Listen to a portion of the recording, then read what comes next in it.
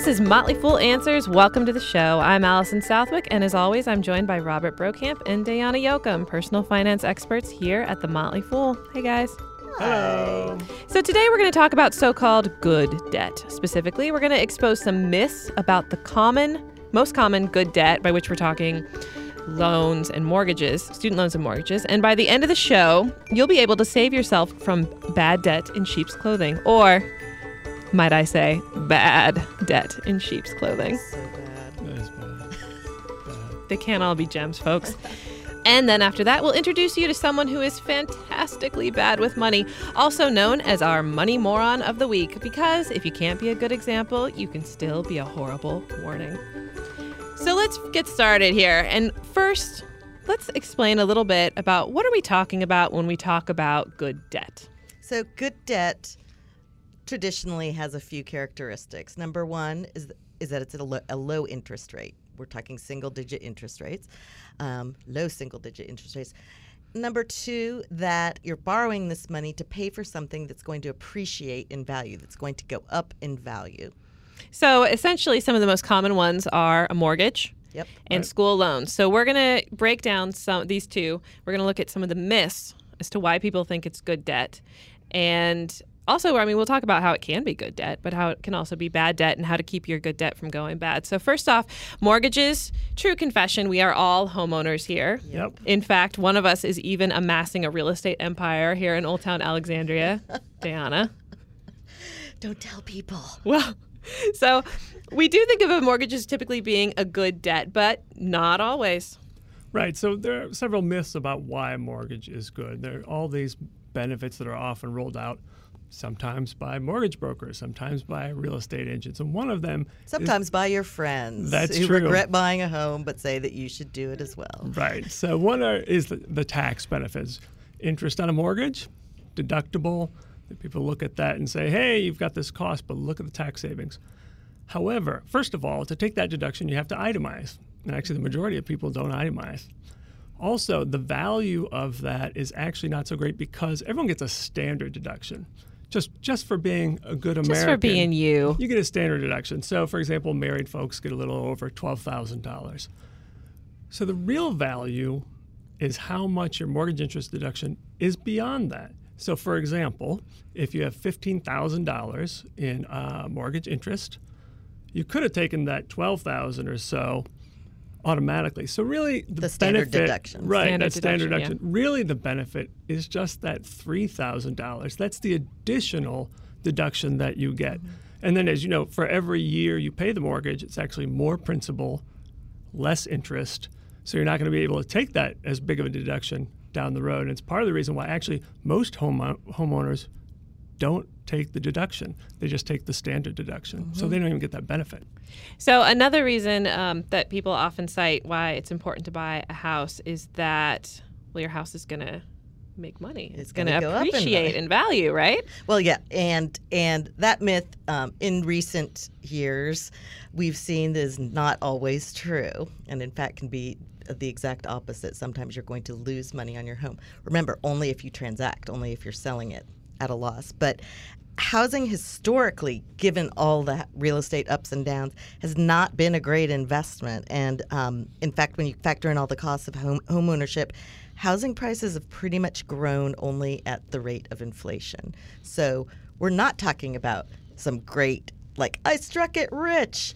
I sold my home for millions more. That typically does not happen, and it's likely going to continue the same way. Yeah. Right, and if you sell your house too soon after buying it, even if you had some equity, it's going to get eaten up by the costs of moving. You're talking about realtor fees. You're talking about, you have to put in some money to make your house look good in the curb appeal. Mm-hmm. The inspector's going to come in and say, you got to fix this, this, and that. Those are high costs, and you're looking at whatever equity you have. It could just disappear just when you move to a new house. The average length of homeownership nowadays is about 7 years or so. Mm-hmm. If you move sooner than that, you really don't even have a chance to build up equity. But you think, at least I know that when I was renting, when I would write that check to someone else, people talk about renting is throwing your money away.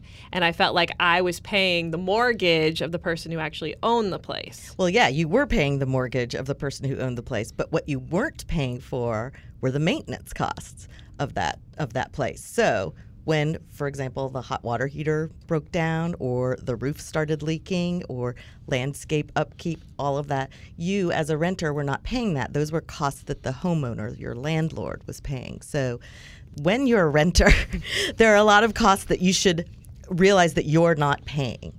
It's not flushing money down the toilet. Thank you. And often rent is actually lower than a mortgage. If you invest that difference, you are building up equity of a different type. And it's easier to get that equity. If you own stocks or cash or bonds, you just put in an order and you get the money back. If you have home equity, you got to get a home equity loan. You can't just sell your bathroom to raise more money. So it's easier to get a hold of that extra money if you invest Robert, it. Where's the toilet? What'd you do with that? I put it on eBay and got some money. And then I invested that money in eBay. That's right. So then I guess the good rule of thumb, if you are planning to buy a house, to make sure that that good debt of a mortgage doesn't go bad, is that a good rule of thumb, buying a house if you're planning on living there for at least 7 to 10 years. Is that what we're saying? Yeah, I think so. That gives you some time to build up some equity. That allows you that if you do sell later, that the transaction costs won't eat up all that equity. I would say it's a good rule of thumb. Yeah. All right, let's go with it. All right, next one then is school loans. And talking about school loans as being good debt reminded me of a little book called Girlfriend in a Coma. And in the book, a guy is talking to his... Oh, sorry. The book is called Girlfriend in a Coma. Girlfriend in a Coma. Yeah. I'm not necessarily recommending you guys read the book, but I'm reminded of a couple characters in the book, and they're having this conversation. It's a very vivid title. Girlfriend in a Coma. Yeah. It's after a Smith song of the band, of the Morrissey. Anyway, moving on. Let me get to this quote. So in this book, there's these two guys, and they're having a conversation. And one guy says to the other, okay, imagine you're a 40-year-old, and I want you to meet Kevin. Kevin's 18, and he's going to be making all of your career decisions for you. And that's kind of what life is like. The idea that when you're 18 years old, you're making all of these huge life decisions that are going to stick with you for a lifetime, which is scary. Kevin. Right. Kevin is making all of your life decisions for you. And it turns out that 7 out of 10 Kevins who get school loans for college end up on average with nearly $30,000 in debt. And seriously, how many 18-year-olds, first of all, appreciate what it means to take on tens of thousands of dollars of debt? And you have to declare a major. How many 18-year-olds really know what they're going to do? In fact, the majority of people who graduate take a job that has nothing to do with their major, yet they borrowed a lot of money to learn about these things. Right. So we're making all of these huge decisions when we're young and dumb, which admittedly is a good time to make dumb decisions. But these are not dumb decisions that cost hundreds of thousands of dollars. Yeah, $30,000. So we talked about this before we got in here to record, that you do need a college education, but making sure that it is a smart investment. So one of the myths, of course, is that, well, it's just blanket statement. It's a good investment to go to college. Right. Like any investment, you have to look at the cost, what you're paying, versus the payoff. So let's say you can go to a fancy Ivy League school, or you can go to a local state school. If you're going to be something like a teacher, as I was, the salary is pretty much set. If you get that Ivy League school degree, you're not going to make much more than someone went to State U. And there are all kinds of examples of this. It just doesn't make sense to pay for a high-priced education if you're going to go into a moderate income career. Well, let alone getting your undergrad, then doing graduate work, then getting your doctorate. I have a darling friend who I love. She's very intelligent. She decided to get her doctorate in basically like peace and love and farming. And again, I love her. She's beautiful. I am so happy that there are people like this in the world. But she went into like debt 6 figures, to the tune of 6 figures. And no one's paying 6 figures to someone who's studying peace, love, and farming, right? Nice gig if you can get it. Yeah. So a lot of people aren't even in school. They're in school for longer than 4 years even. Right. In fact, the majority of people who start as a first-time student going to a 4-year school, they don't graduate in 4 years, 5 years, it's around 5, 6 years. And for every year you do that, of course, that's a higher cost. So they go in saying, well, this is how much I'm going to borrow because I'm going for 4 years. But they don't finish in 4 years, so they end up borrowing even more. Right. Yeah. And another year you're out of the workforce. Well, that's a great point. Making money to try to someday pay off that student loan. Right. And at the top, Diana, you were explaining kind of the idea around good debt is that the interest rates are relatively low, so it's cheap to borrow the money, and that it's going to significantly appreciate. That investment is going to appreciate, significantly over time. Right, that it's an investment in your future. Investment in your future. But it's not cheap debt anymore. No. Going to school is not cheap anymore. No, it's actually kind of shocking. I was looking at this recently. Interest rates aren't all that low. The rates for new federal loans range from 5 to 7%. And those are federal loans. Private loans. Private loans. Oh, my goodness. 8, 9%. Met a woman who had her loans at 9%. She went to an Ivy League school. We were talking about, do I pay off my credit card debt or my student loan debt if you're making a choice here? And it starts to become a difficult decision. It used to be, of course, the credit card debt, because you're paying much more on a credit card debt. But at 9, 10% student loan, suddenly that debt's looking pretty bad. In fact, the total value of all student loans actually exceeds the total value of all credit card debt. More Americans have student loan than credit card debt. That's Robert sobering. just totally pulled that out of thin air. That was awesome. Oh, I knew that already. Yeah, I meant you remembered that Yes, stuff. Yeah, well, you're I've not written making it about up. this. No, in fact, I've written an article that student loans are immoral.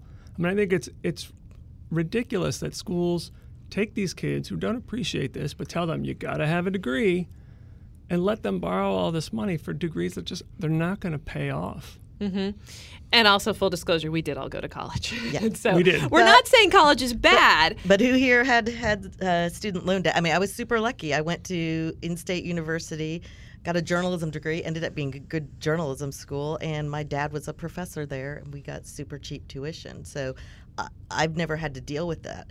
And that not having student loan debt has made the hugest difference in my finances as an Right? adult. Yeah. Right. you And for didn't my have that. situation, I went to a school of scholarships. I did work study every year, and I was an RA 1 year, and that's free room and board. And that's one of the ways to solve this problem. There are different ways that either you can help pay for the school, or you just go to a school where it's a more reasonable price. And there are all kinds of ways to do that. You go to community college for a little bit to take care of some of your credits. You maybe even graduate The earlier. PE credits that you have to get. 39% of schools require some sort of PE thing. But thankfully, the University of Chicago is, after 60 years, they do not require you to pass a swim test to graduate. Wow. And there's You have to still, pass a snow shoveling test. But and if you fail it, you have to take a 1-credit course that doesn't apply to your diploma. Could you imagine? Yeah. Well, thankfully, they ended that. So then, Robert, what's the good rule of thumb here to keep your good debt from going bad when it comes to student loans? Well, of course, hopefully you don't have to take debt. But if you do, and a lot of people do, and I understand that, try to keep the level of debt to about equal or less of what you think you'll make in that first year once you graduate. So if you're going to be going into a career that pays you $25,000, try not to have debt that exceeds that amount. All right. Rules to live by. If you feel like maybe you're not so great with money, don't worry. Someone out there is making even worse decisions, and Robert Brokamp is going to introduce us to our Money Moron of the Week. It is the undisputed world welterweight champion, Floyd Mayweather. Now, here's the good stuff. He's never lost a fight. He's the first athlete after Tiger Woods to make $100 million in a year. Forbes estimates that he's worth about $420 million a year. So you think, hey, that's pretty good. But it's not what you make, it's what you spend. And here's some examples of some of the things that he's done that might be at least slightly moronic. According to USA Today, for example, he bought 88 cars from one dealership in Las Vegas. So that's just one dealership. does he keep him parked there? He has, Right. From what I understand, he actually has 2 houses, and he keeps all the white cars at one house and all the black cars at another. 88 cars. There are only 365 days of the year, and he's got 88 cars, at least from only one dealership. Right, and 14 of those were Rolls Royces. So we're not talking about cheap cars either. No, No. we are not. Right. So, Jeeves, pull around the Mazda. right. So relatedly, another thing that he's done is he borrowed a whole bunch of money from J.P. Morgan, $528,000 to buy a car. Even though he's worth $100 bajillion million. Right, and he paid 16% interest rate on that loan. But then he got sued by J.P. Morgan because he wasn't paying his payments. So. Oh, okay. Well, actually, do you know what? That they were super smart because he was a higher credit risk. It turns out that was true. And now he's got to pay the penalty rate of 24%. That's right. He wears underwear just once, one pair. And same with shoes. He just wears one pair of shoes, and then he's done with all of them. Apparently with the shoes, if he's at a hotel, he leaves them behind for the staff to keep. Isn't that sweet? I don't know what they do with them. I don't know if he does that with the underwear. Let's check eBay. Floyd Mayweather cast. I don't know. It sounds like it's a glut in the market. Might not be worth a lot. He has an interesting type of bank for some of his money, and that is a duffel bag. He always carries around with him $1 million in cash. Obviously, that's not FDIC insured. Right. You saw a picture of I saw a picture of him making a deposit at a bank of, I don't know what it was. I think it was $123 million or something like that. In cash, piled up Can at you the teller, imagine the teller? at the teller Oh, my station. goodness. Just, I'm sorry, sir, you're going to have to wait while we count this. Right? Right. So he just carries it around in a duffel. Well, actually, I assume he does not carry it around. Right. I imagine he has a guy that carries it around. Well, it's more of a guy. It's an entourage, and it's called the Money Team. Oh, they have logo wear, right? They do. They do. They've got hats and jackets. So they basically advertise that they are carrying $1 million. Yeah. Exactly. If you- We're the ones, any duffel bag we're carrying, you have the chance to strike it rich. Right. But he does have bodyguards just in case you were deciding to go See, after that's the smart. duffel bag. Yeah. You could switch it maybe, have bricks in one or something. But he has, wherever he travels, he has 2 private jets going with him. One for him and one for His money? the Money Team and the bodyguards because he doesn't want too much weight in his jet. So he has So 2 jets. fuel efficiency there. That's right. good. Well, if anything, he's helping stimulate the economy and creating jobs. So Right. thank you for that. So all this, of course, will probably bring to mind Mike Tyson. Another guy, he made $300 million over his career, ended up bankrupt and in jail, just like Floyd Mayweather. Hopefully Floyd will look at Mike as an example and decide to change his financial ways before he goes bankrupt. Mike or any number of sports figures. I mean, come on. Oh, yeah. Right. They're notoriously bad. Notoriously bad with money. They're, these kids who make a ton of money at the beginning of their career and Right. just, blow it. It's Kevin again, that 18-year-old. So there's the Yeah. 18-year-old, and you're going to Nice, give him nice. a Full million circle. monies. Full Right. circle. That was beautiful. It did come full circle. If I could actually speak English here.